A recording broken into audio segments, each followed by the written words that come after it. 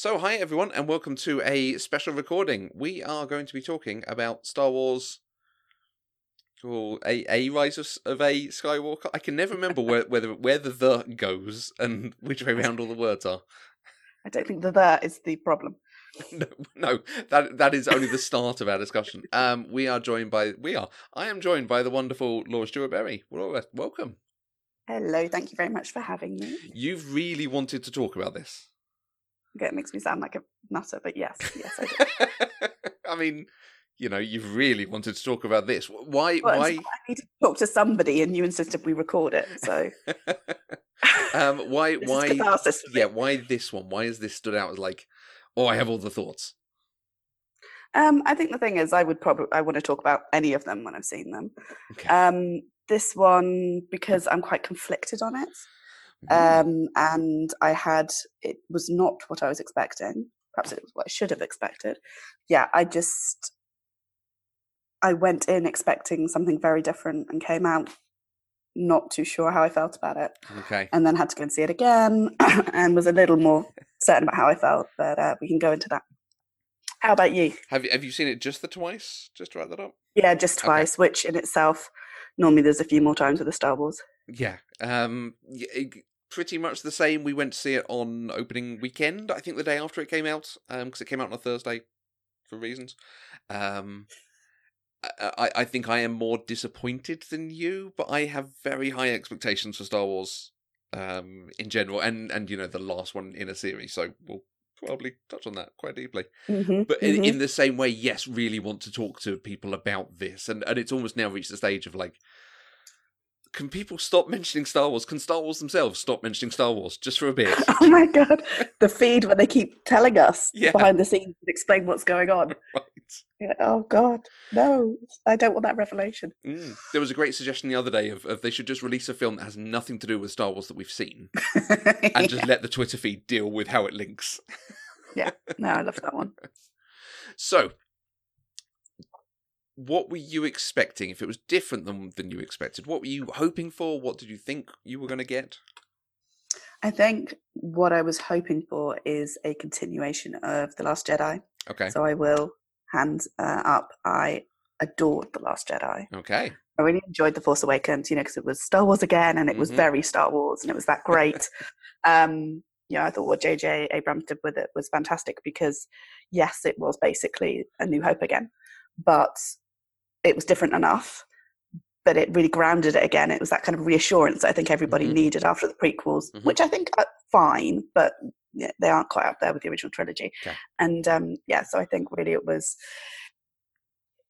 just that the Last Jedi was such an impressive film to me, as well as being a Star Wars film. Okay.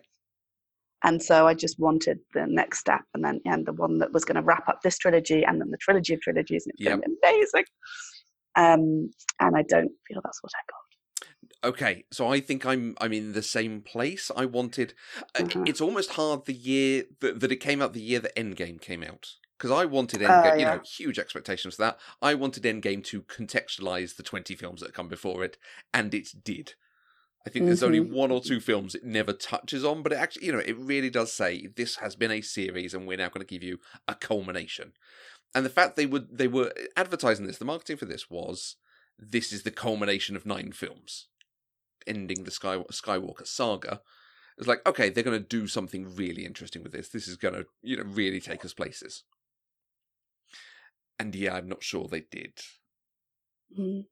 It's interesting actually when you say it, because absolutely, I think it suffered from the fact that I saw it not that long after Avengers Endgame, which I've seen 6 or 7 times in the cinema now, including IMAX recently, which was fantastic. Nice. And that, oh my God, I had such high hopes, and I came out, my hopes absolutely exceeded, just static, including the many times after that. But it's interesting you're saying that about, the reason that the Endgame worked so well was that it wrapped up it pulled together all of those films. But I suppose someone could very reasonably argue, well, this film pulled together lots of things because of all of the references. But here they just felt like they were kind of, I don't know, emotionally it didn't tie it together maybe. And I do think that is because of my love of The Last Jedi. All of the references to The Last Jedi seem to be in order to either pretend The Last Jedi didn't exist or to out and out reverse things that happened in The Last Jedi. But then a lot of the stuff that was callbacks, which we'll go into, or calls back if you're a Western fan.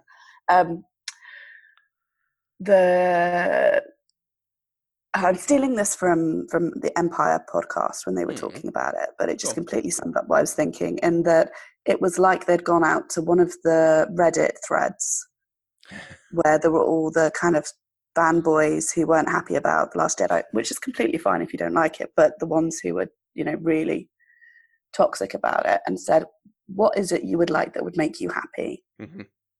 And they basically put that on film. Right, yeah. With good stuff as well. Don't get me wrong, there's plenty of fun stuff to talk about. But as far as when I think about it, all of the things that I love from the film are kind of generally small details. Okay. And all of the things that I dislike, or a lot of things I dislike, are the bigger things. So, yeah. Yeah, and you're right that it's down to references more doing the work of the stuff that's come before. Bringing Palpatine back. I mean, for me, that's immense. Palpatine is the thing that makes Star Wars great for me. And the thing that makes the prequels great. Because the prequels are not great, frankly. But the stuff that's good in them is that he got to power through machinations, not through dominating people, not through assassinations and so on. It was just moving pieces on a board, being 12 steps ahead of everyone else, and then, finally getting into power and wielding it in the right way. So bringing him back is like, you see, he was even ahead of perhaps he might be killed. Wielding it in the right way. To stay in power that long. Oh, okay. In the first film, he is legitimately elected to become the new Chancellor. Yes. And then starts a war, which means he can get power he's given powers to stay in Chancellorship for longer. And, it's clever moves to stay in power, not just right now I'm in power, I'm going to make an army and make you all fear me. Mm-hmm. That kind of thing. So this could have been, and see, he was even steps ahead of him being killed by Darth Vader and bringing himself back or putting himself in a new body and all this. That's not touched on. It's just, that guy who was really scary and really evil, well, he's back for reasons. And I felt a lot of the things, though, were, you remember that thing before that you loved? Oh, it's back. Yeah. For a reason. Yeah. So, I mean, it's like, so the first time I went to the film, I was, as I say, so excited, and just sat down. And I just was a bit eye-rolly through it. Whenever the first few callbacks, you're like, fine, absolutely, you love, I love Easter eggs, that's great. Mm-hmm. But then as the film went on, I was just like eye-rolling, and but then the second time I went in, and I'm like, come on, don't be ridiculous. This is a Star Wars film. I mean, in essence, they're for kids. Go in just looking at it as a Star Wars film, not looking at it as the film that came after The Last Jedi and will now be the future of Star Wars. And I enjoyed it much more the second time. But I had zero emotional connection with it. Right. Which I think, and I need that really for it to land. Because whenever we then had the Easter eggs, callbacks, whatever you want to call them, it felt like J.J. Abrahams was sat next to me, nudging, saying, remember that thing? Remember that thing? It was really cool, wasn't it? There it is again! With no context. Yeah. So, It's just such a weird take to it. And the thing overall, and there's a lot of stuff I would complain about. The thing that really gets to me is they put this film together and potentially made mistakes for our view on it and did things that weren't as good as they should have been. But they did that in the writing and then the filming and then the editing. And then executive people watched this and went, yeah, let's make money off this. This is great. So, I mean, at some point, did it morph from what they wanted? Or how did a lot of people make decisions, There's lots of conspiracies, aren't there, about just it not being the film J.J. Abrahams wanted and blah, blah, blah. But the thing is, I think if this had followed The Force Awakens 2, then I would have loved it. Right. But the main thing is I think The Last Jedi expanded the universe away from the bloodline. And that was, that was the bloodline, and that was great for the chosen one, and everything was great for the original trilogy. But we've done that to death. Yeah. And this idea, particularly with Rey's lack of lineage, and then at the very end with Broom Boy. This idea of moving away from the bloodline, it's like, with Spider-Man, there's the idea that anyone can wear the mask. You can wear the mask, so I could be a Jedi, which is ridiculous for a 40-year-old woman to think, but and it's setting up this idea that what Star Wars could be in the future, very much respectful of the past, but this is what it could be in the future. And it just felt, just bringing pulps back, fine, if they'd set it up in any way, but I mean, clearly it seems to be decided for the final film. If there's any kind of hint, or even if he'd come back, that's great, but it's making Rey his granddaughter is the bit that kind of sticks. And I know obviously JJ had set something up beforehand, obviously at the end, and there's a very good argument that Rian Johnson pulled apart The Force Awakens in The Last Jedi, by killing off Snoke and possibly for the better, and saying that they had, and saying that Rey didn't have any parentage, but But then they literally undo that by saying, "Oh no, yeah, I wasn't quite truthful when I told you that thing that I was like, this is absolutely the truth." Like, it's frustrating. I think the thing, because to be fair to them, the position that Rian Johnson left them in is either go big and continue expanding this, or desperately twist yourself in pretzel shapes to get back to where you were. To then, and I think that's why we're now ending up with a lot of these things coming out on Twitter explaining, oh, that's right, why that was happening. Yeah. And much as it really pains me to say, what with all of my gender balance work, etc., is that I think I probably lay the blame at Kathleen Kennedy's door. Okay. And this sticks me in with a lot of Star Wars fanboys who I would not normally want to be in the same absolutely group as. But this was not a coherent trilogy. No, it doesn't appear there was any plan. Mm-hmm. The plan was 3 different directors, 3 different auteurs. That's nuts. When it's going to be a trilogy, if you don't know to start with. Yeah, but, to have not planned plan. anything out. This feels like 3 different films with just the same characters, but no cohesion. And it's that's almost more frustrating than in not wrapping up the 9, because it could have done that, but I would have forgiven them if they said, no, this is just this trilogy. It doesn't even wrap up this trilogy. This film has things of, hey, Rey, I need to tell you something. And that Chekhov's gun is sat there, like, with someone on the trigger and it's not going off. Which that would be brave. I would buy that if the film did other things well, but it's another thing that you go, it's just something else that didn't work amongst lots of things that didn't work. But that's the thing, isn't it? For stuff like that to work, you need to have the trust that it's been done deliberately, and that everything else is, is coherent and what have you. So that when it happens, you go, "Oh, they left that ambiguous." Yeah. Whereas, to be honest, you go away going, "Did they just forget?" Yeah, and like you say, there could be so much from the Last Jedi that goes in here, even if you're not trying to undo stuff. They introduce the horse creature things that they ride on the Star Destroyer. They're just horses. Are they just horses? Okay. I mean, they're meant to be some weird space horse thing, but they just look like horses with like a headdress on. But we had interesting space creatures that you could ride in the last film. Why are we not using them again? And like, let's swing by that planet and pick them up or something. I mean, I hate the casino sequence. I would trash that entirely. Like you saying, you don't want to blame Kathleen Kennedy because it lumps you in with the fanboys. I want to like The Last Jedi, so I'm not one of those people, but I also want it to be a taut thriller where people don't go off on a little jolly in the middle of the film. But you've introduced creatures that can ride really fast and do interesting things like that. Why are you doing new ones? So, well, look, actually, we shouldn't be criticising. After everything we've just said, we should not be criticising J.J. Abrams for doing something new. Yeah. That's fair, because the thing with The Force Awakens, I can remember watching The Force Awakens, coming out going, oh yes, that was Star Wars, it was amazing. And then on the train home going, there was a lot of Star Wars in that Star Wars. I could have done with less Star Wars. So I don't know, I've always felt that absolutely valid, but I've always thought that was almost a reassurance. No, not almost, that was a total reassurance that, look guys, this is Star Wars, you're not going to get the prequels again.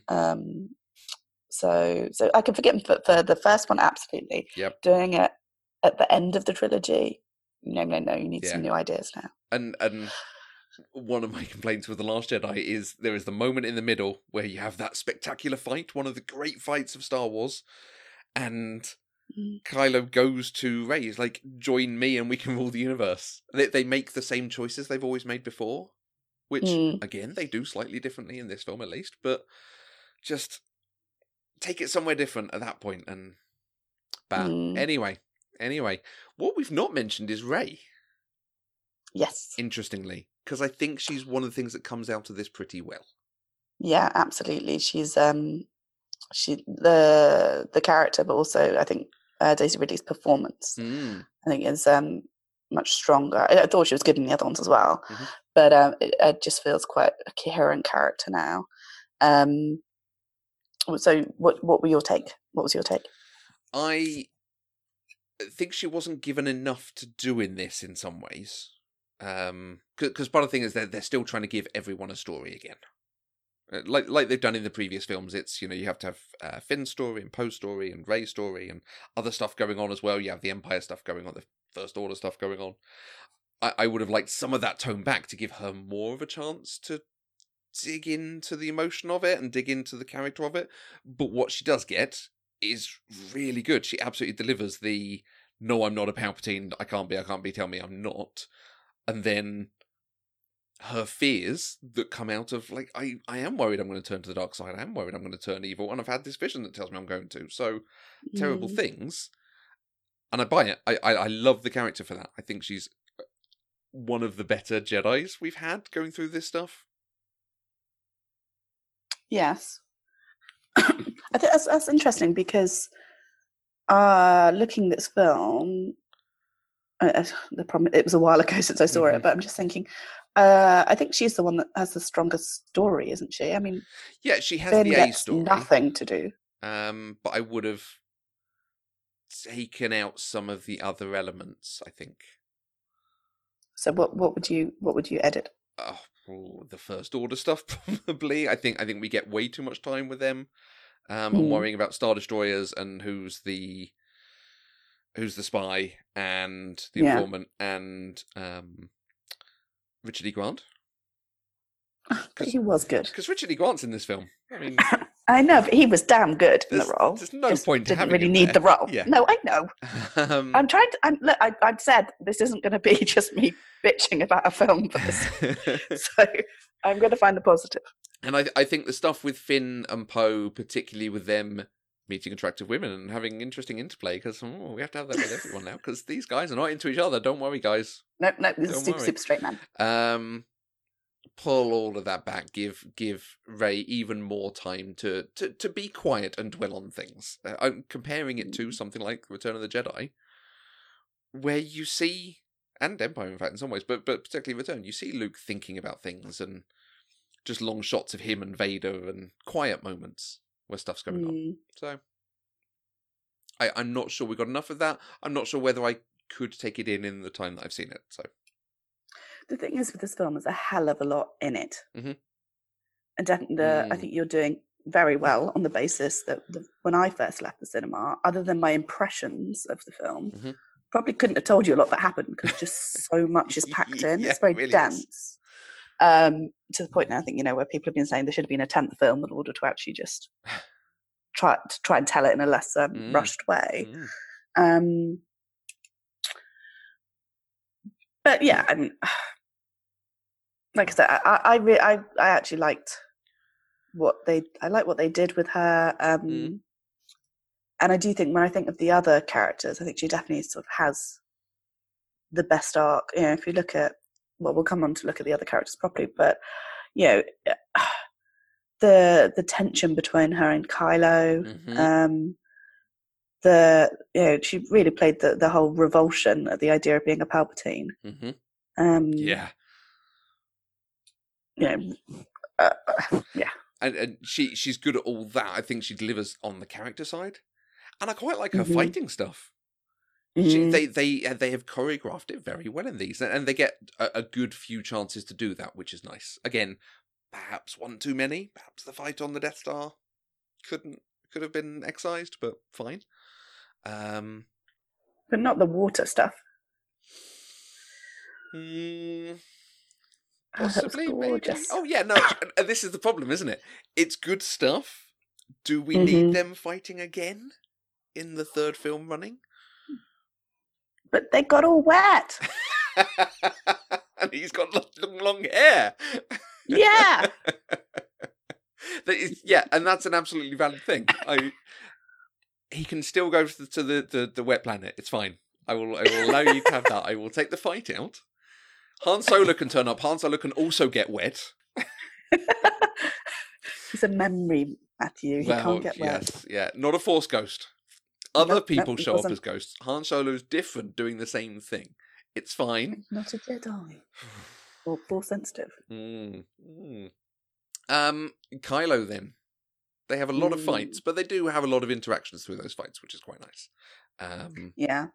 I must say, one of the things I did absolutely love was this film's use of the Force Skype and taking it to that next level where there was actually the kind of building interaction, which then takes you right up to the lightsaber swap. Yep.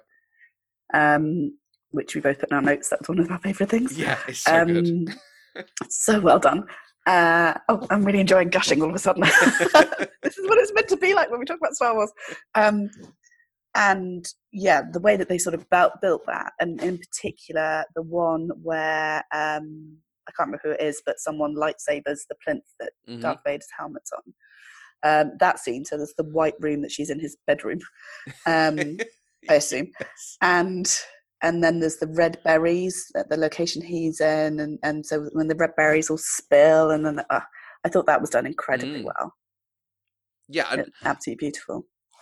Like that as a building on what had happened the last time and saying that it was Snoke or Palpatine who'd linked them, but it's now a power they have. I have enjoyed, particularly in this film, how they've expanded Force powers. Because there's a little bit, particularly in the prequels, that they go, right, these are the powers Force-sensitive people have and no more. Lightning, push, pull, bit of psychic stuff, that kind of thing.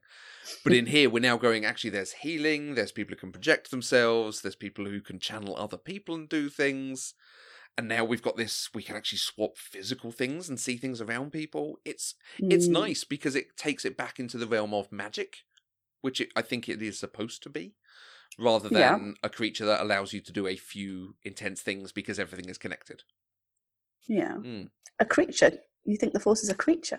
They're midichlorians that live in your blood that allow you to link to every other... Yeah, no, that never happened. That never happened.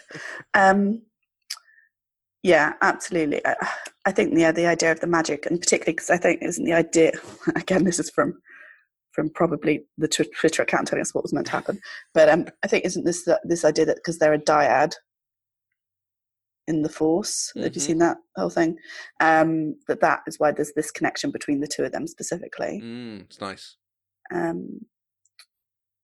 yeah, that was one of my absolute can gush about and really enjoyed elements. I mean, thinking of Kylo otherwise, I loved the look of his reconstructed helmet. Okay. I didn't love the fact that it was reconstructed. Okay. No, that's not fair because the thing is, it was such a cool look in Force Awakens, and so in a way, it was like, oh, cool, he's back in the helmet and everything. But the fact that it was reconstructed to me just felt like a whole middle finger up. Yeah, from someone who had a whole thing of kill the past, destroy it if you have to, or destroy the past, kill it if you have to.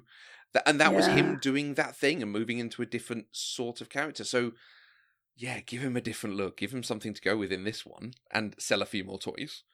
But now it's repurpose the toys but put some cracks in them. Yeah. Yeah. Go on. No, go ahead. I think that the lightsaber thing works because unlike a lot of the other stuff, it's not lampshaded as this is what we're doing. It's actually a little subtle. There were probably people who picked up on it faster than I did, but when he suddenly moved, and you're like, oh, that's what they've done. That's very clever. Whereas I think a lot of the other stuff, they make us think that Chewbacca's killed, and then instantly, no, it's fine. He's okay. Which is leaning into it being a child's film, a film for families. So it's not so upsetting for the kids, but it's just, well, why do it then? The thing is, I think I completely get it, and that's something we always need to remind ourselves. These are meant to be kids' films. which I'm afraid I just don't look at it that way until I remind myself. But I think it's the thing with Chewie. I just didn't believe it.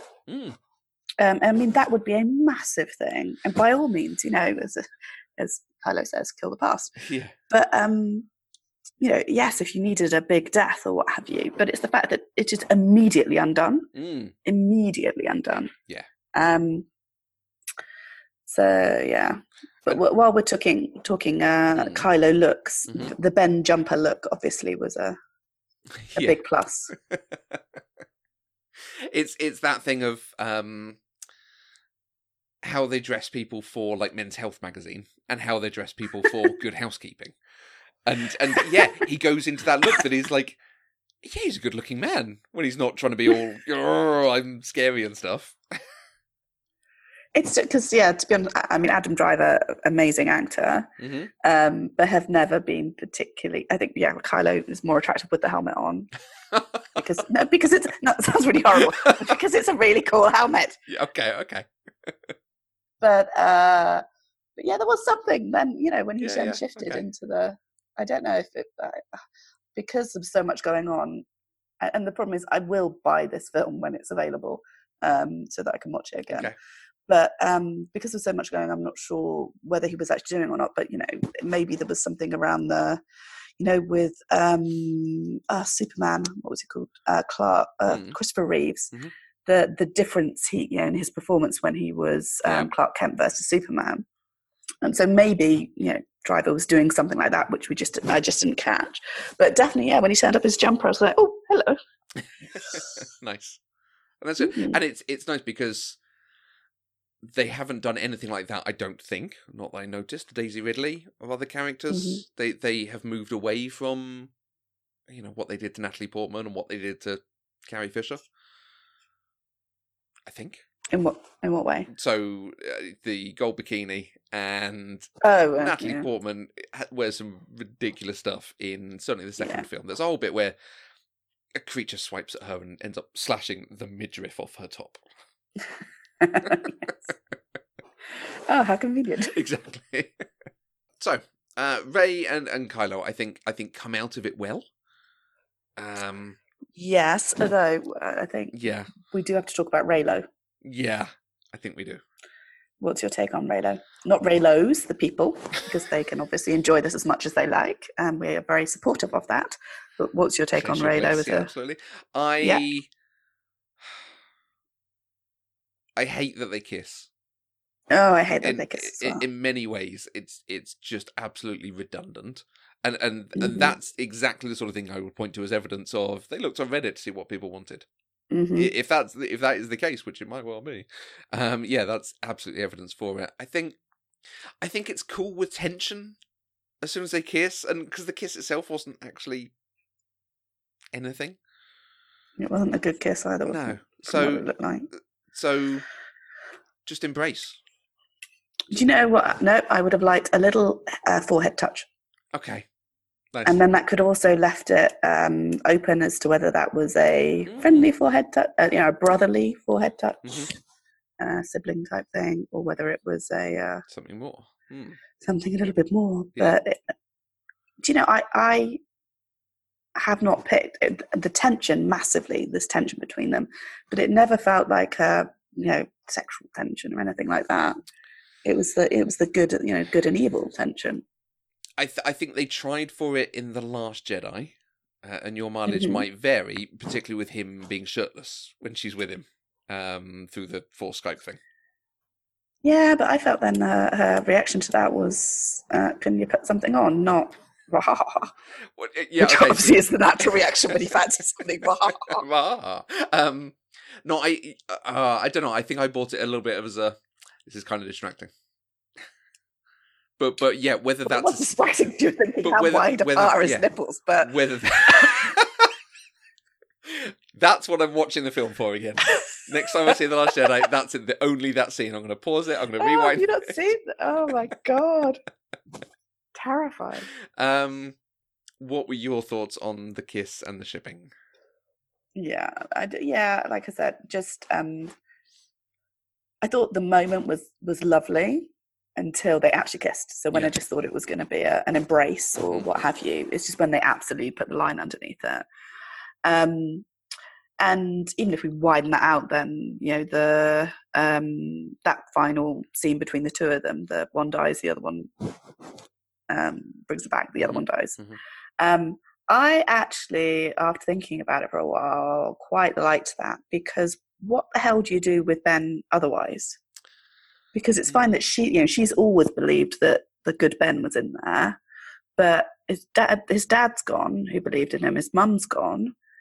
So she's hardly going to rock up with Kylo Ren in a jumper to Finn and Poe and be like, no, it's cool now. I don't think anyone else is going to be quite so forgiving. I think for me that would have been the better story. Okay. And it's something my wife said afterwards, and when we were talking about it, and actually, I that's possibly why I would agree with it. As a great point, it's an amazing point. But the idea of what if Ben shows up at the Rebel base and has to earn trust and respect back. I think he's probably done too much by that point. I'm not sure there is any way back, which is pretty much why he had to die.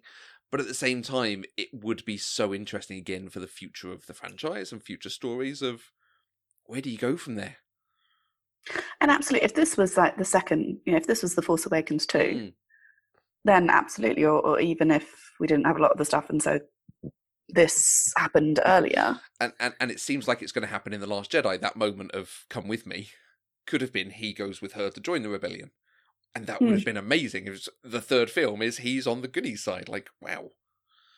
Yeah, that would be. Yeah, actually, that's a really nice idea. I mean, him having a redemption arc, but it doesn't wait until the final. No, yeah, you couldn't do it at the last minute. Yeah. Again, this is very much. It's a bit. It's Darth Vader's redemption arc, isn't it? And he dies at the end. Yeah. I suppose because of what you do with them otherwise. But yeah, no, as far as the actual sort of any kind of romance between them, I just didn't buy the tension that way. No. So yeah, it's a real shame they actually went into it. And similarly, what they then do to Finn and Poe, where they're like, hey, look, they've got sexy people who like them, who are women folk, because China, please watch our film. Oh, God. Yeah, and that alongside what they did with the whole making such a big fuss about, the first gay kiss in Star Wars. Oh, don't. And when it came and you were like, I'm sorry, what? Yeah, blink and you're missing. You're now rivaling Marvel for basically, what's it, like gay baiting or whatever it's called. Yeah. And, I recently saw Birds of Prey, which I won't go into any details because I don't want to ruin for anyone, but it's such fun. Please go and see it. Let's gush about Birds of Prey. Let's do that one. Oh, yes. Sandwiches. I just want to talk sandwiches. different podcast, but absolutely. Yeah, and oh my God, I loved it because it was just such fun. But one of the things that they did really well, which I would not normally say that DC can learn a hell of a lot from Marvel and Star Wars, but what they did really well is that there was a canonically gay character there, and they just mentioned her ex-girlfriend. Yeah. One of the other characters were ex-girlfriend, and that was just mentioned, and that was it. And then it didn't, and she was a main character as well, and so it just didn't. And importantly, from what I saw, well, not that DC said a lot about Birds of Prey to start with anyway, in the promotion, but they're definitely, from what I could see, there wasn't any big thing of, oh my God, there's going to be a gay character. And they kept Harley Quinn as bisexual and showed her in female relationships in some of the animation stuff. So, and yeah, it's just, that's the character. Yeah, if you're going to do it that way. Well, do it for starters. You need to do it, but do it that way. Absolutely. Sorry, a slight no, good detour. Good tangent detour. There. But so Finn and Poe. So Poe, much as all of that annoyed me because there was the real potential to do something interesting there and groundbreaking. For those characters, Finn just felt completely wasted because he just seemed to be yelling Rey all the time. Yeah. And his big idea with, I can't remember the name of the new character, the ex-stormtrooper. Janna, well done. Please say you have that in front of you. Yes. If you remember that from once. Okay, fine. When we're going to do this amazing, we've got this really great idea. We're going to turn the gun on the ship, which is what Luke did with Jabba's barge, isn't it? So, I don't think they really gave him anything to do. I thought it was really cool. There were other stormtroopers that had rebelled, but that wasn't in relation to him at all, really. If he'd been this role model or something, that then caused the rumor of him caused the others to be able to, I don't know. But so that with him, and then with Poe, again, I'm going to go back to The Last Jedi, but the whole arc with him where, he was learning to be a leader and what Leia was trying to teach him so he could take over I thought was really well done, and a risk because, you are criticizing one of the main elements of what makes one of your popular characters popular, this kind of dangerous flyboy thing, Han Solo. But it just felt like all of that learning that he had gone through was just, it had never happened. He's then light speed skipping, and all gung ho. Now you expect him to be that to a degree; it's part of the character, but it's just you didn't then see the learning that then meant when that Leia felt she could do what she needed to do with Kylo, when she knew that was going to be the end of her. I assume, or seeing him in a leadership position. Yeah. I don't feel like in this film he was now making decisions and taking that to do anything with it. So if his arc had been, or his story had been, and he's now in the base telling them what to do, and but it's back to the first film, like you say, it's The Force Awakens too. Yeah, I did like that Finn was Force sensitive. I thought that was, which then that gives me a bit of hope actually with this whole idea of what we lost with Broom Boy. Or lost that could have been from Broom Boy, because unless we're going to find out that now Finn actually is someone's son, or he loves or her, grandson, and or that's something. what he's been wanting to tell her. Because it's almost set up that it's that thing, because it's when they're about to die that he's about to tell her something, which is usually the "I love you, I know" moment. Yeah, I know, but I'm pretty sure it's been said after. Well, they're definitely the author, so absolutely. But I'm pretty sure that John Boyega has said about that. No, it wasn't. Yeah, the love thing, and he does. Well, even if that wasn't what he was going to tell her, there is stuff throughout the film that suggests he's starting to become Force sensitive, and also the fact. Well, I think it's kind of suggested that that's why he rebelled is through the Force. Yeah, I like that read. Yeah. So we talked a little bit about Kylo dying because we couldn't use him for anything else, but of course we have our character coming back from the dead. We have Papa Palpatine showing up out of nowhere, and now he's scary. It was pretty scary to start with. Well, he was, but they waste what he could have been in the prequels. In the prequels, he becomes a laughing stock, and it's ridiculous when he's thrown over a table and his skirt goes over his head and stuff. It's just weird that they've taken, the most powerful character and done that to him. So in this, I think he gets a little bit of a redemption arc of like, no, actually, this dude's scary. That was one of the things actually I thought they did very well. He was proper creepy. To the point where I was watching, I was thinking, younger kids watching this because, despite whatever rating they took on it, people are going to show this to their younger children. I thought that they did that incredibly well. Yeah. And also his throne was super cool. And even the showdown at the end is actually pretty good.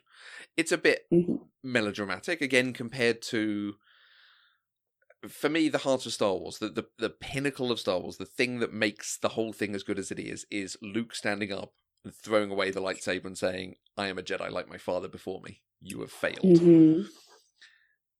That is the thing that makes Star Wars great. That is the moment. And the prequels add to that. I think the finale of this almost goes too big.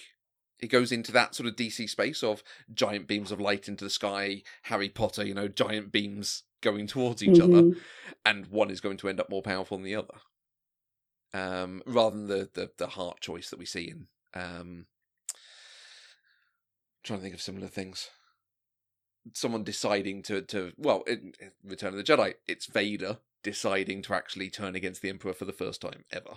That makes the difference there. And you get some of that with Ben finally helping her at the very end there, but it is still beams of light to each other and giant destruction. It is, but the thing is, even when he was Kylo Ren, he went to Exegol to kill him. True. He'd been hunting him. Yeah. He does. Hunting Pulps. No, because Pulps gives him an offer, which involves Rey. Mm-hmm. Yeah. So, but again, they did something a little different there, maybe. And with all the I am the Sith and then I am the Jedi. It's yes. I did like that. Kind of good. And if that was one of the big callbacks, it would be okay. But it almost feels like a small callback, having all these different Jedi voices coming in, compared to, oh, by the way, we've got Lando in this film. I much preferred the Jedi voices to Lando being in the film, much as I like Lando, because he just felt very shoehorned in. Yeah, no point to him. It's like, we want Billy D. Williams, so we're going to shoehorn him in. And I thought he was great in it, but there is that kind of question, why is he here? But yeah, the bit with hearing all the Jedi voices is very nice. And that is a little moment that does recontextualize stuff that came before about it's not just these 3 or 4 Jedi who have been able to go into the Force. It's actually, they're all there and there is a way of reaching them if you're as powerful as Rey. Something like that. Because even Ahsoka was in there. And, yes. And, we don't know what's happened to her yet, so kind of exciting. Anyway. Do you know there are female Jedi? Just not in the films. Well, to be fair, one of the central characters is a female Jedi. They are now. Yes, that is true. And now yes. Leia is also a Jedi. Apparently. Yes, we finally get to actually see something. Yes. And that training sequence and seeing that she got her own rose gold lightsaber, amazing. Love it. No? Again, in a different context, I would have loved it. Okay.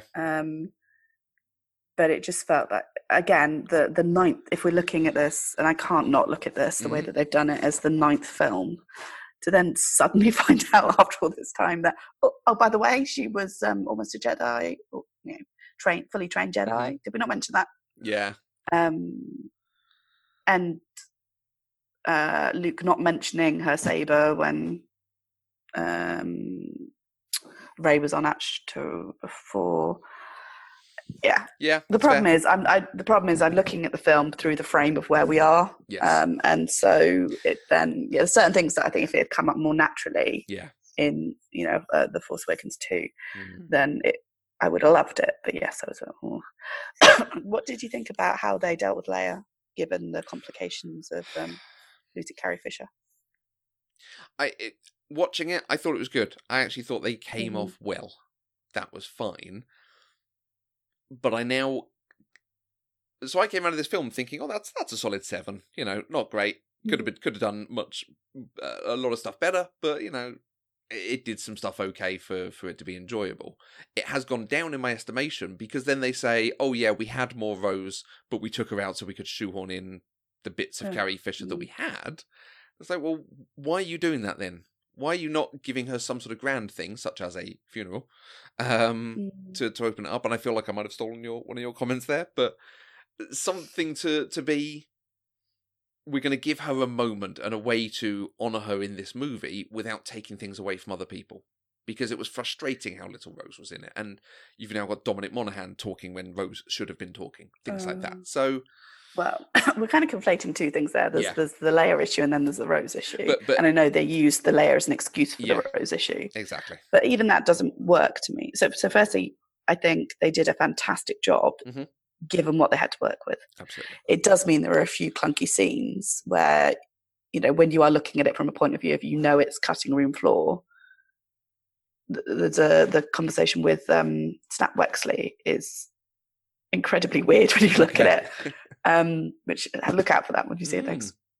But what I don't understand is this: that so then when we're looking at Rose, the argument being as to why there wasn't more Rose, that we needed to keep someone with Leia, to have that interaction with Leia and to show, and it had to be someone that we cared about. But there's barely any interaction between Leia and Rose. No. The interaction is with Leia and Rey, or Snap Wexley. And so there's plenty of other ways. Yeah, I'd say like Dermot. Is it Dermot Monaghan? Dominic Monaghan. I was going to say the elf guy. It's not the elf guy. It's the Hobbit guy. He's a Hobbit, yeah. The Hobbit guy, Hobbit man. Why did we have? Well, my understanding, and this might be internet rubbish, is the reason we had him is because J.J. Abrams lost a bet with him. Which, if that's true, I'm not happy about it. That's abominable if it's true. That's just if it's true. They are friends, so that might be internet rubbish. But he didn't need to be there. All of his lines could be Rey. No. Just basically, you could have put Rey in, not Rey. Sorry, even I'm now cutting out Rose. And the thing is, Rose is not as central a character as the original trilogy 3 or Rey, Poe, and Finn, but she's sort of the next level, I would say, based on what they've built up so far. Yeah. And she just deserves so much better. And also, Kelly Tran, she did a really good job with that. And again, it just there's that suspicion that because of all of the horrific abuse she got and complaints, that just slightly sidelined. For everything she went through, I think it's just terrible what she gets in this. It's so disappointing. Absolutely. So, and if we're talking Dominic Monaghan, it takes me to Richard E. Grant, who I think is great. He is a phenomenal actor and interesting to include, but I don't know why he's in this film. I don't know what the character adds. I don't at all. The only reason I can see one, Richard E. Grant was born to sneer. That's true. In a Nazi evil empire outfit like that. He was born for that. And I thought he did, like, the role. It was fantastic. I would have loved to see Allegiant General Pride throughout, and him actually be a Grand Moff Tarkin for these films. But yeah, I think the only reason I can see him needing to be in there is because they needed someone who knew about Palps. Yeah. And so therefore this idea that because Palps was pulling the puppet strings, particularly once Snoke went, that there needed to be someone then that was carrying out his commands when it came to the First Order and the Final Order. Yeah. Because I don't think you could really see Hux doing that and not telling Kylo. I think from what we saw of Hux, I would have quite enjoyed it with his sort of slightly snivelling nature and how terrified he was, but also wanting to put down Kylo. If he had been in the know and thinking Kylo wasn't, that would have been quite interesting build on the dynamic we'd seen before. And especially if he was then the informant. Like, that's really interesting. Yeah, I just, given how sort of petulant his character was, which I really, I enjoyed that. But I just don't see him not wanting to lord it over Kylo, that actually. And also we got him being snivelling in front of someone very powerful with Snoke. So now, Palpatine's properly scary. So that would have been even more interesting. Yeah. I just but think, yeah, no, I don't. Yeah, there's all these different elements that are added in. No, I agree. No, as a general point, then no, absolutely. I don't think adding in, much as I loved him, we didn't need another character. Yeah, because that's actually, there's so many new characters in what is meant to be the final film. Yeah. The final film, you need to strip it back and say, actually, again, like Endgame did, we're going to focus on this core, 10 people. Yes, the last one had 50. Now we're just going to bring it down to a few, and we're going to really focus on all of their stories, and that allows them to interact with some of the other people and bring them in. Amazing.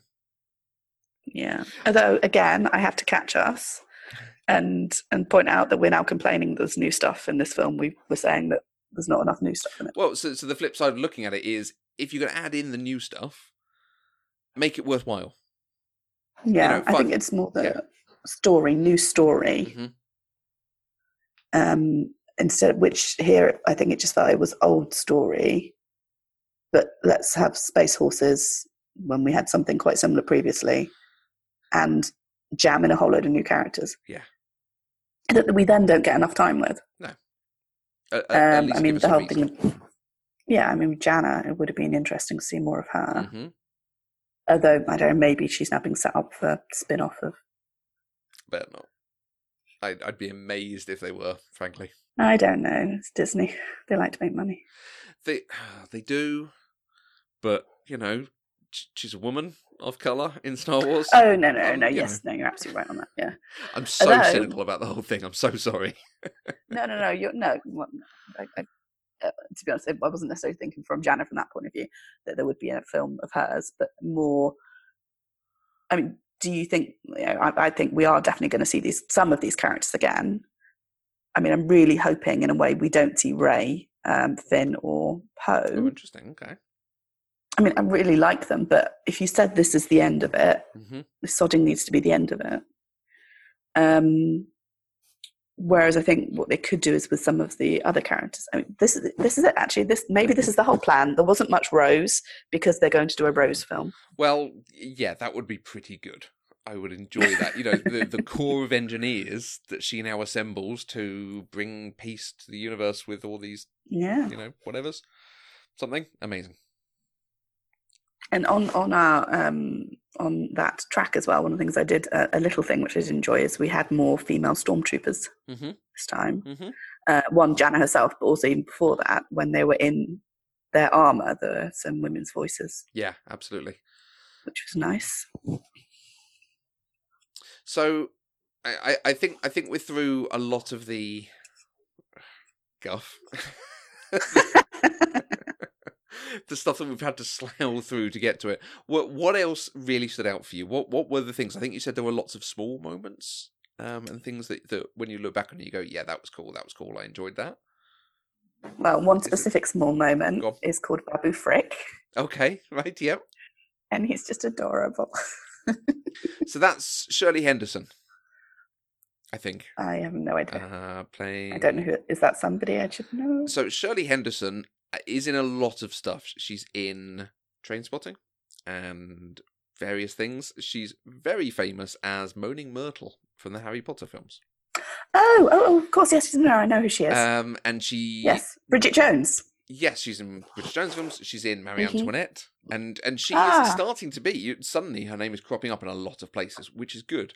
She was in Girl from the North Country on the West End stage as a woman...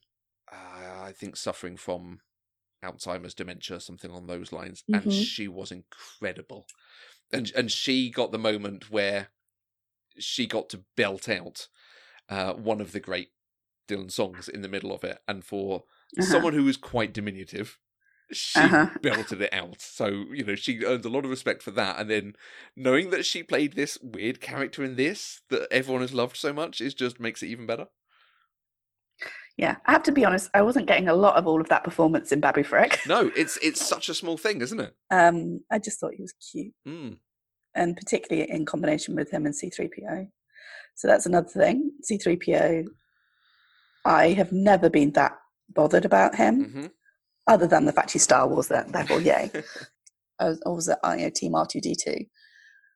But... in this one, the moment where he says, I'm taking a last look at my friends. Oh, that was quite heartbreaking. Oh, nice. Okay. Yeah. I mean, again, they immediately undid it. Yeah. But that and him going the red eyes when he was doing the Sith language was quite cool. That's very cool. But yeah, it was that emotional moment. And so then the combination between him and Babu Frick, when he sees Babu Frick and he's, oh, my oldest friend.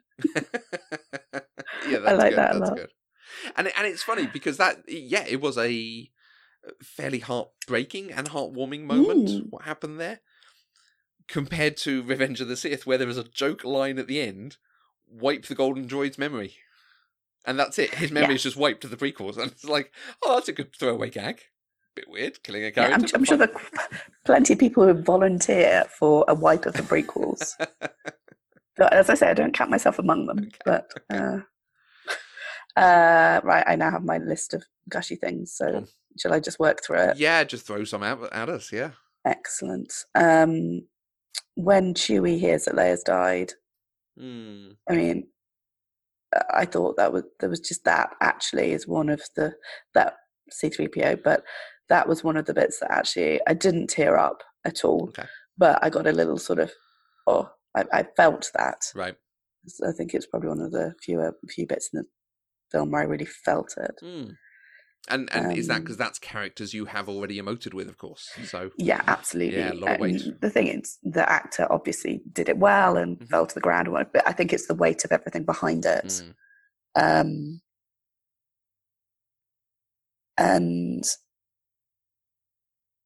he does seem to be the I don't know, maybe I'm misremembering, but no one else seems that upset about Leia.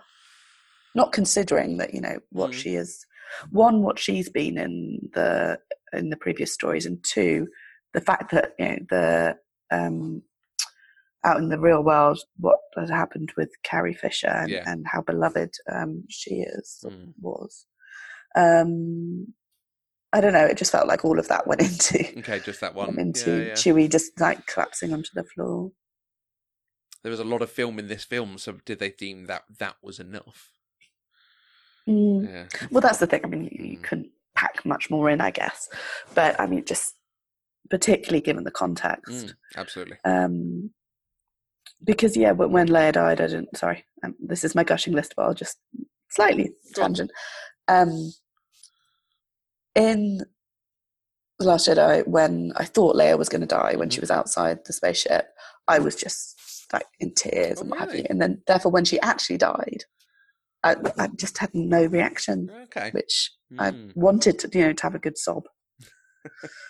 And is that because at that point you did expect it to come somewhere in this, maybe? No, because I actually expected it in The Last Jedi, because I expected that even though they'd filmed it and everything, that they'll try and do something to mean they haven't got a problem going forward. Yeah. So no, it wasn't that. I just think it was, as I said, I just didn't emotionally connect this time. Got it. Right, back to the gushing list. The Death Star wreck I thought was super cool. Yes. I thought they did that beautifully. I would absolutely agree. It looked really good, and I like how real it felt. It didn't feel like lots of CG and green screen stuff like the prequels. No, very substantial. Yeah. And it's quite exciting because isn't that our first planet that is more than one thing? Possibly, yeah. What? Because it's not just water, is it? Because there's the bit when they're on land with the space horses. It's the old thing of like wait until George Lucas finds out there's a planet with desert and fire and water and. But yeah, I thought one, it just looked beautiful. Beautiful, not really stunning. But also the callback then to the Emperor's chair and where it's kind of turned round and you're just waiting for it to spin round and he's in it. I thought that was that was done really well. And missed mentioning this when we talk about Rey, but Dark Rey I thought was very cool. And I just wanted to see so much more of her. Right. And I would, what if absolutely Palps is back, but he's back as Dark Rey, and Rey has to fight Dark Rey is the villain throughout. Yeah, that would have been cool. And I think, like we mentioned, that she had a vision. Don't tell me she has a vision. Yes, show me the vision. You can give me visions. And particularly because we saw how cool this throne is. Yeah. That her and Kylo sat on it. No, I only said that because she said that was her vision. She saw Kylo on the throne with her. Yeah. That would have been interesting. Are they sat in their laps? Is it is it a chaise long kissing couch type thing? I hadn't quite got down to that level of detail by thinking about it, but now it's all I will be able to think about. It's not 2 seats. You don't have 2 seats on a throne. No, because actually thinking about it from memory, I don't think it is. It's a big chair. They snuggle in side by side. While we're on Exegol is just a really cool name. Okay. Slightly clutching at straws. Yeah. I mean, it makes me think of like Exxon and Exxon Valdez and. Oh God. Well, yeah, oily. Yeah. When Palps was talking to Kylo at the beginning, and he was saying, I've been, and the whole explaining of him being the puppet master, I've been every voice inside your head. As a concept, I wasn't mad about it, but with the way they did it, where they actually shifted the voices from Palps to Snoke to then to Vader, I thought that was very nicely done. Yeah. Again, that feels like it could have then been set up. Just a line, just a hint, something in a previous film about there's someone else doing this. Or when you finally get there, you can read it that way or something. Yes, if they had known Palps was coming back before this film, but I just don't think they did. No, not at all. What else have I got here? Just like, I thought some of the humour was good. So when Rey's doing the mind tricks with the stormtrooper, and then Poe's like, "Does she do that to us?" Yeah, you can completely see her doing that. When Poe's being a pain in the ass, she just does a little wipey. That would be quite fun, actually. I'd like that. And then I think the last two I've got is the little shrug that Ben gives before he starts fighting the Knights of Ren. Did you catch that on the first watch? I didn't. Look out for it. It's just it's kind of, he's surrounded by the Knights of Ren, and I think it's when he's got the saber, I think, by that stage. And it's just kind of, all right, let's do this. And there's just something about it. Nice. Yeah, it did him to me. Absolutely. And then finally, it was actually, I did really like the foreshadowing of using Rey using Force Lightning. And sort of setting that little setup. Yes. That she was going to be the granddaughter.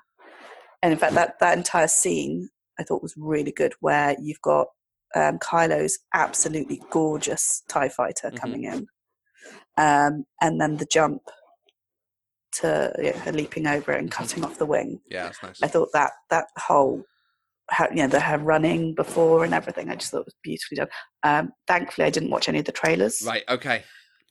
Because I never watch a trailer if I can manage it for one of these films that I know I'm going to go and see. I normally don't. I couldn't not. Really? I mean, it took some. I was so angry when I found out, because of some Twitter moment or something, that the Palps was back. Oh, really? Okay. Yeah. No. So the bit with the Force lightning is great, and this is the thing with Chewbacca's death. Like, that would not be a bad way to kill him. If you're going to kill a major character, it has to be something significant. So it either has to be they go down fighting, which is how. So Chewbacca was killed in the books. They did this very cool thing where they were doing like trilogy after trilogy of books, and they were doing okay. And then they said, actually, we're going to do something completely different. They did a 20-book series set over a couple of years, and it's really intense. It's really good stuff. And in book 1, they kill Chewbacca. Spoilers for like a 20-plus-year-old book. And it's basically he's killed saving Han and Leia's youngest son as a moon crashes on the planet they're on. And like, there's this whole thing of him raising his arms towards the planet, towards the moon as it crashes into him. So it either has to be that, or it has to be something dreadful like Rey kills him with powers she doesn't quite understand. And I would have bought it. I would have gone, wow, that's a choice. So it was a good moment. In that moment, yeah, that was good. That was Star Wars doing something a little bit different. And then they didn't. And then there were no consequences for anything. I think that's the thing. Is it does feel that lack of consequences. And if I thought about it more before, I probably might be able to find some other ones. No, that's a good list. Maybe not. Because, there are, these are good actors, and there is good cinematography and good choreography. It is solid, and this is why I came out from it going, oh, yeah, that's good. And then you think about it more and more, and you go, but... I think it's one of those things, as I say, unless it's going to be on Disney Plus straight away, then when it comes out on digital in April, I will buy the bloody thing. Okay. And I do think that it might be one of those ones that are more watchers, because I will have got further away from the disappointment element of what it could have been. Mm-hmm. And then because the other ones that I've seen, to be honest, I don't really sit down and watch the prequels all the way through, or really even the original trilogy, unless I've not seen it for a long time. Okay. It's more, I'll have it on. Well, I don't want to concentrate very much on something, or you're doing some life admin or something like that, because then you pay attention to the bits that you really like. Yep. And you go, oh, cool, it's that thing again. Yeah. And then you don't have to worry too much about the bits that you don't love. So I think after a while this will go higher in my estimation. Okay. Yeah, it will be interesting to see it again and take it in those terms, because even the prequel trilogy, like, there are bits of those that just turn me off so much, but I can now utterly watch and go, but actually that's really good. That the lightsaber fight there is really good. The pod fight's really good. Whatever it's called, pod racing. Race. And other stuff that has happened since to change bits of the canon and bits of your consideration of it that have gone like, okay, that does help. Particularly, so I'm hoping there might be another one of these. There's a show called Robot Chicken, if you've ever seen it. I've heard of it, but no, I don't. I've not seen it. Kind of a sketch, a pop culture sketch show, using action figures to do scenes of comedy. And they did 3 Robot Chicken Star Wars specials. I'm going to have to watch these, aren't I? Yeah, and some of them go into properly, like, here's the bit that for me stands out above everything else. This is why I call him Papa Palpatine, it's Palpatine in a meeting in his little room that we see in episode 3. And he gets a phone call, so he presses, opens it up on speakerphone, he's like, go for Papa Palpatine. And it's Darth Vader calling him to tell him the Death Star's been destroyed. And he's just like, what the hell is an aluminum falcon? And there's lots of stuff like that add to the canon of what went on that you consider when you watch them back now. So I'm hoping there might be more like that for these films to sort of help it just grease the wheels a bit. And I do think the catharsis of having this conversation in itself, but to just that little bit of time as well, that it will just be just the fact that Star Wars is exciting. I mean, when I went back to watch it the second time, knowing what I was going into, when it comes up on the screen with the fanfare and everything, I still massive grin on my face because, oh my god, it's Star Wars. So, and this did feel like a Star Wars film. In I think JJ was very good at that. I just didn't feel it was a very good film. No. Does it make sense? Yeah. And I'd kind of been set up to expect more. No, it doesn't hold together to go like, well, at least I saw a thing. It was lots of fetch quests and people chatting and stuff. MacGuffins. Exactly. Which I feel like we're getting a lot of in pop culture at the moment, and it's filler. Give me actual scenes between people rather than forcing them to have to go and find a knife and hold a knife up in the right place, because that's what the Goonies did with a coin. So. Oh, the knife thing. How does that even work? Right. Because you have to stand at exactly the same place. You have to make sure that none of the Death Star wreckage has fallen off, or slightly dislodged because of the massive waves. And it's just and the answer was no, sorry, I'm just going to start complaining now. So I don't think you needed it. They go there, they go to their start, they find the throne room. Oh, there it is. I'll tell you one of the things I liked. It's one thing that I can probably think of, like, oh, that was interesting. And partially because it's not explained, is the creature things at Palpatine's lair. Whatever the choir were and the things that were working on all this stuff, like, whatever they were. Choir. Well, because I've heard, and this is the thing I'm most looking forward to watching it back for, is apparently they are chanting Duel of the Fates. The song that comes on that was written for episode 1. Yeah. And apparently that's the song they're singing. And I'm like, okay, that's very cool. Oh, that's very cool. I had not clicked that that's what that was. And I don't know if it is. I just saw it on a tweet from a funny guy. They were definitely chanting. Yeah. So, but it might have just gone over my head because Duel of Fates is, I think, some of the best music. But that was cool because Star it Wars. wasn't explained. It's just there are these weird things looking after Palpatine, and we don't know what it is. I could have done with a bit more about how he's back, but I don't need to necessarily know. It's just this weird, creepy Sith thing, and that's good. Yeah, what Hobbit Man said. He said, he said, "Oh, dark magic, cloning." Okay.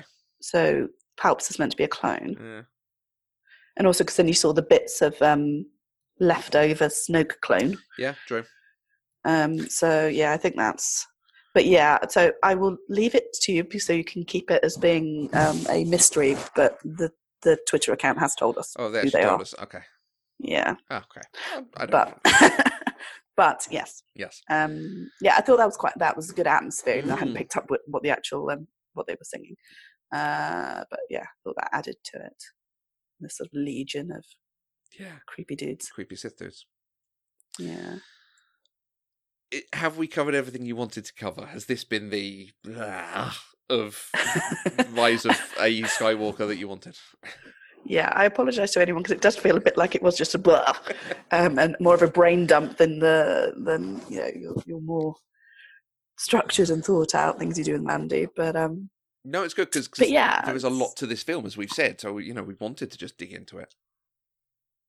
Yeah, absolutely, and I'm genuinely looking forward to, I don't know, 6 months, a year, or what have you, where I am just watching it and going, oh yeah, it's Babu Frick, or oh, it's that really cool bit where they do the lightsaber swap. Nice.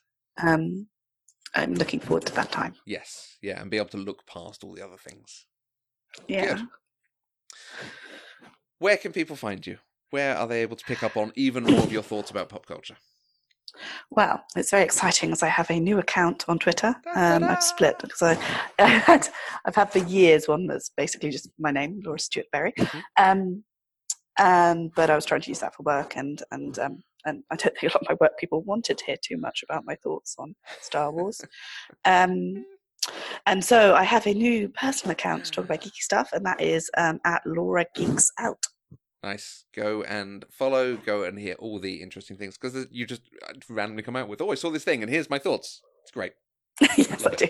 Yes, universe, you need to know my opinions. Exactly. No one else will bloody listen to you, so I have to type it into this machine. Well, I'm sure there will be more of this. I'm sure there will be more films that we want to have a chat about, so I'm hoping you will come back and gush or complain or take apart things and put them back together in a way they should have been. Well, we need to talk about Birds of Prey, whether it's we recorded do. or We not. probably do need to do something on that at some point, because that was so good. It was so good. Yeah, and it would be lovely to gush again. I mean, I know the last 2 times we've talked about Pride and Prejudice and the Thomas Crown Affair, they were just gush fests, so this is probably bringing some balance to the force by having one that isn't quite so much. But yeah, I have to say, I do like the ones we gush about. Okay. Well, bringing on Pride and Prejudice, one of the greatest romance novels ever written. Mm-hmm. There was likely to be some good stuff to be found in there. Terrific. I will wish you a good day. Thank you, everyone, for listening. Tell us your thoughts on Star Wars if you saw it, if you haven't seen it and are going to see it, because it's one of the reasons Mandy's not here. She's not seen it yet, which again tells you a lot about a Star Wars film. But we will wait to find out what other people think. Do hit us up on Twitter, comments, Patreon, all the different places. And we hope to see everyone soon.